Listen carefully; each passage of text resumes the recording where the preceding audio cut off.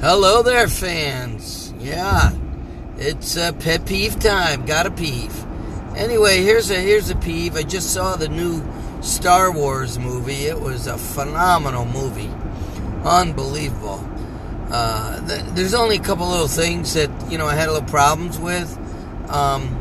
First of all, you got these enormous sized spaceships. I guess they're spaceships.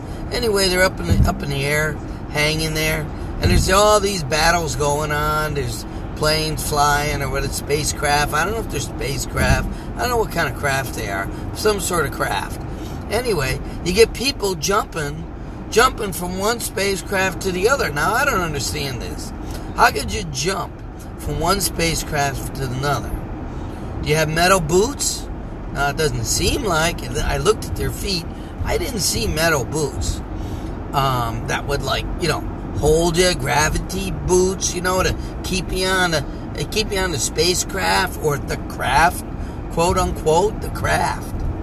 How do you jump and stay on and then the craft takes off? I mean, real fast, and they're still on the thing. It's amazing. Simply, you got to have imagination and just overlook reality, because that would never happen. Maybe it would, I don't know. But without some sort of gravitational boots, I mean, these spacecraft, they're made out of metal.